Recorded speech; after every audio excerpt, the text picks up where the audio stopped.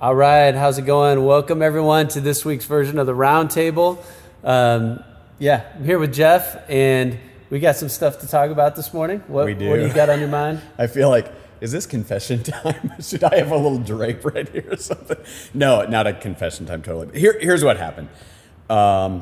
We got really close to the Easter week, the Holy Week, a week that we should be preparing God's people to truly focus on and celebrate the death, burial, and resurrection. And along the way came this advertisement or whatever for this Christian book with all sorts of different contributors. And I read some excerpts, and we got like kind of the deal of the century to be able to give them to everybody in our church family. And half of those contributors are like old dead guys that I just think the world of and read all their stuff. So it just seemed like, oh, what a great idea. Click, click, click. Let's hurry, talk to the couple of different guys around. Anyway, and then read it. Or then I read it. Yeah, you read it. I read it and texted Jeff and was like, hey, about this book you gave us for Holy Week. We tried to sit down and read it as a family, and yeah.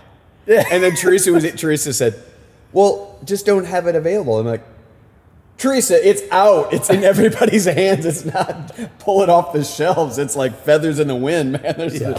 Anyway, here was what God did in my soul as I thought about that. First, embarrassment, just as a human. I'm embarrassed that I don't know if I've ever actually recommended a book to an individual without having first read it, well alone. Bought, hundreds of copies and compelled hundreds of people to read it. Along the way, though, here's what I'd say. I'm an imperfect man, imperfect leader in an imperfect church. And this is one more example. You're in the right place. I'm in the right place. That's why I was glad. I'm like, this is so great. I'm excited for this fail. I'm actually, in a strange way, looking forward to owning it to our Veritas family this Sunday, because I made a foolish decision. That's all, you know what I mean? And just own it, and don't try to massage that or manipulate that. Just own that. Say exactly what happened and what you believe to be true. And I totally trust God's people. If they want to read the whole, it's not like the whole thing is terrible. There are just things in it that would cause me to be reluctant to actually pass that out broadly, especially, right? And so I actually thought of a couple different passages. One is at the end of 1 Thessalonians 5, where he says, hey, do you have it right there? Yeah. Okay. Because he's talking about prophecy, just as we are, the other passage is 1 Corinthians 14, but in 1 Thessalonians, read that part of. Yeah, it says, so in this end, rejoice always, pray constantly, give thanks in everything, for this is God's will for you in Christ Jesus. Don't stifle the Spirit. Don't despise prophecies, but test all things. Hold on to what is good. Stay away from every kind of evil. And it's interesting because the word for evil there is like refuse. Get rid of it, kind of. Mm-hmm. In other words, we should sift through. That's the word that he uses. We should sift through everything that we're reading, every prophecy. Just again, like 1 Corinthians 14, sift through everything and be discerning, and hold on to that which is good, and just let go of the evil. And so, if people want to read every page of that whole book, I totally trust that the Spirit is within them, and they can figure out how to discern their way through it. I'm not afraid of it, right, in that sense. And so I'm just saying, I probably would take some things away from some of those works, or at least want to have some dialogue to challenge some of those things. That's a good example of 1 Thessalonians 5. I don't either have to fully accept everything in that book or burn it and reject it in totality. And so that's where some people listening might be like, oh, what's the book, and what did they say? What's so controversial? Yeah. And I guess I would say it almost, you can show you can show it. Yeah. Well, it's just this book right here. Suffering and Glory. Glory. It's called Suffering and Glory, Meditations for Holy Week and Easter. It's not even, let's walk through all the issues and tell you what you should think about it. It's more just the discernment of, I think, the opportunity to encourage people with the 1 Thessalonians 5. Totally. Yeah, if you're going to read through it, just be discerning and take the good, eat the meat and spit out the bones. Right. Right. Which goes along with the passage you're actually teaching this week, because he says an almost identical thing in 1 Corinthians 14, where he says, and the prophets' spirits are subject to the prophets. What he's saying there in the greater context is, in the gathered church, somebody can't just claim the name prophet, stand up, and broadly say anything they want to say because, oh, I'm a prophet, you can't challenge me. No. Paul's saying the opposite. The spirit by which you're bringing those words and the truths themselves are actually to be discerned by the other prophets to be able to say, actually, that's not true, right? So there's supposed to be just discernment and a filtering going on constantly, because all of us as humans can throw in the human element that can actually kind of pollute the pure truth of the word. And our goal as teachers of the Bible should always be to be as transparent as possible so that the truth of God is what's coming through loud and clear.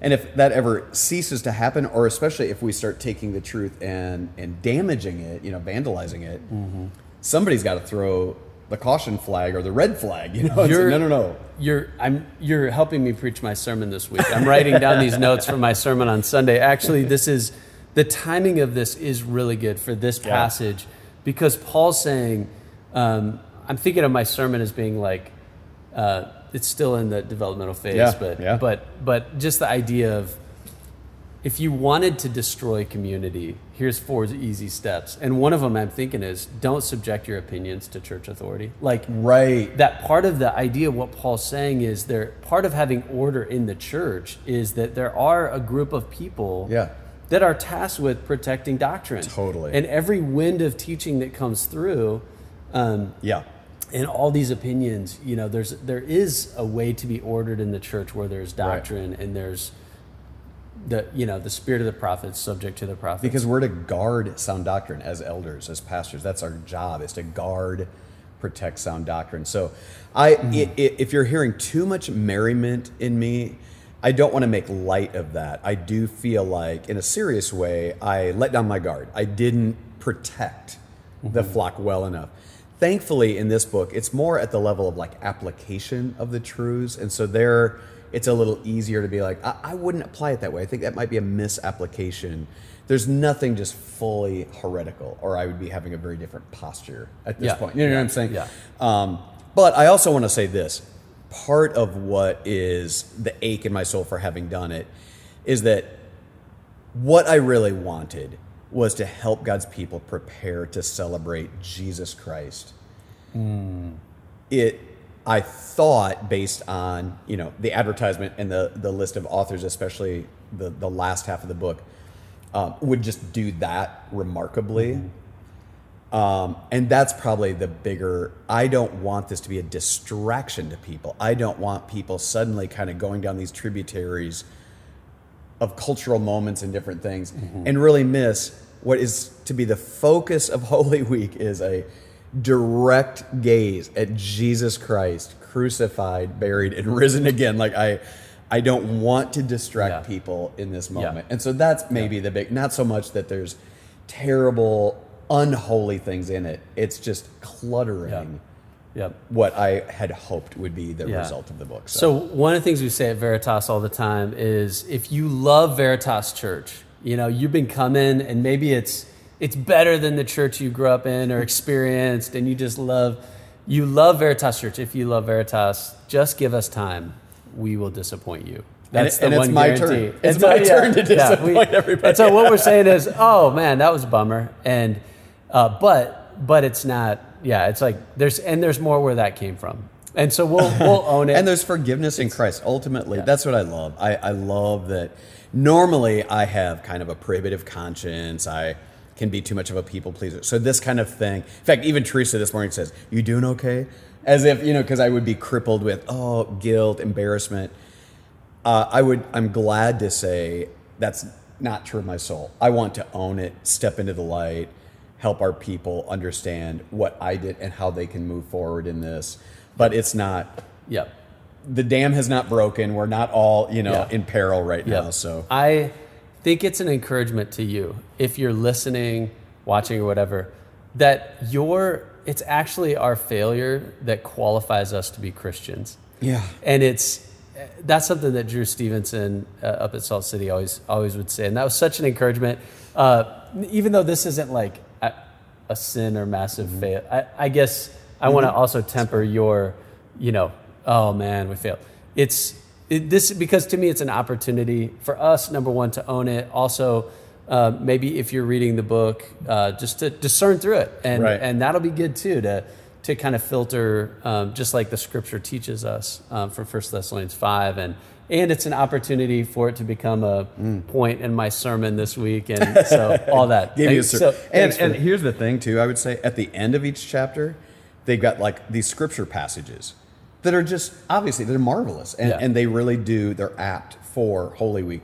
So along the way, there's one really solid part of this book, and that is all these beautiful passages that they're saying from the Scriptures, to read. So I'm like, hey, even if you don't understand or don't prefer everything else, hey, go to the book. Yep. go to the Bible. It's great. Why don't, can you pray for us? Yeah. Pray us out. And we're going into Holy Week, Palm Sunday this week, and I think what a time for us to prepare our hearts and reflect on what Christ has done. So I'd love to. Yeah, Jesus, we really do want you to be the focus. And so my sincere apology to you, Jesus, if I have just inhibited a pure devotion to you, a pure look and gaze at the cross, and then, of course, gloriously, that empty tomb.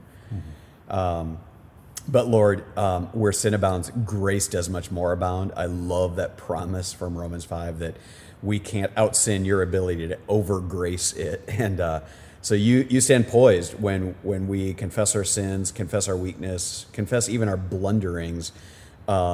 You are eager, you're immediately poised to forgive, to restore, and to turn things right side up when we turn them upside down. So that's the kind of God that you are, the kind of Savior that we worship.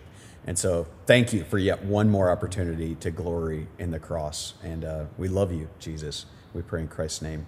Amen. Amen. All right. Have a great week, and we will see you next time.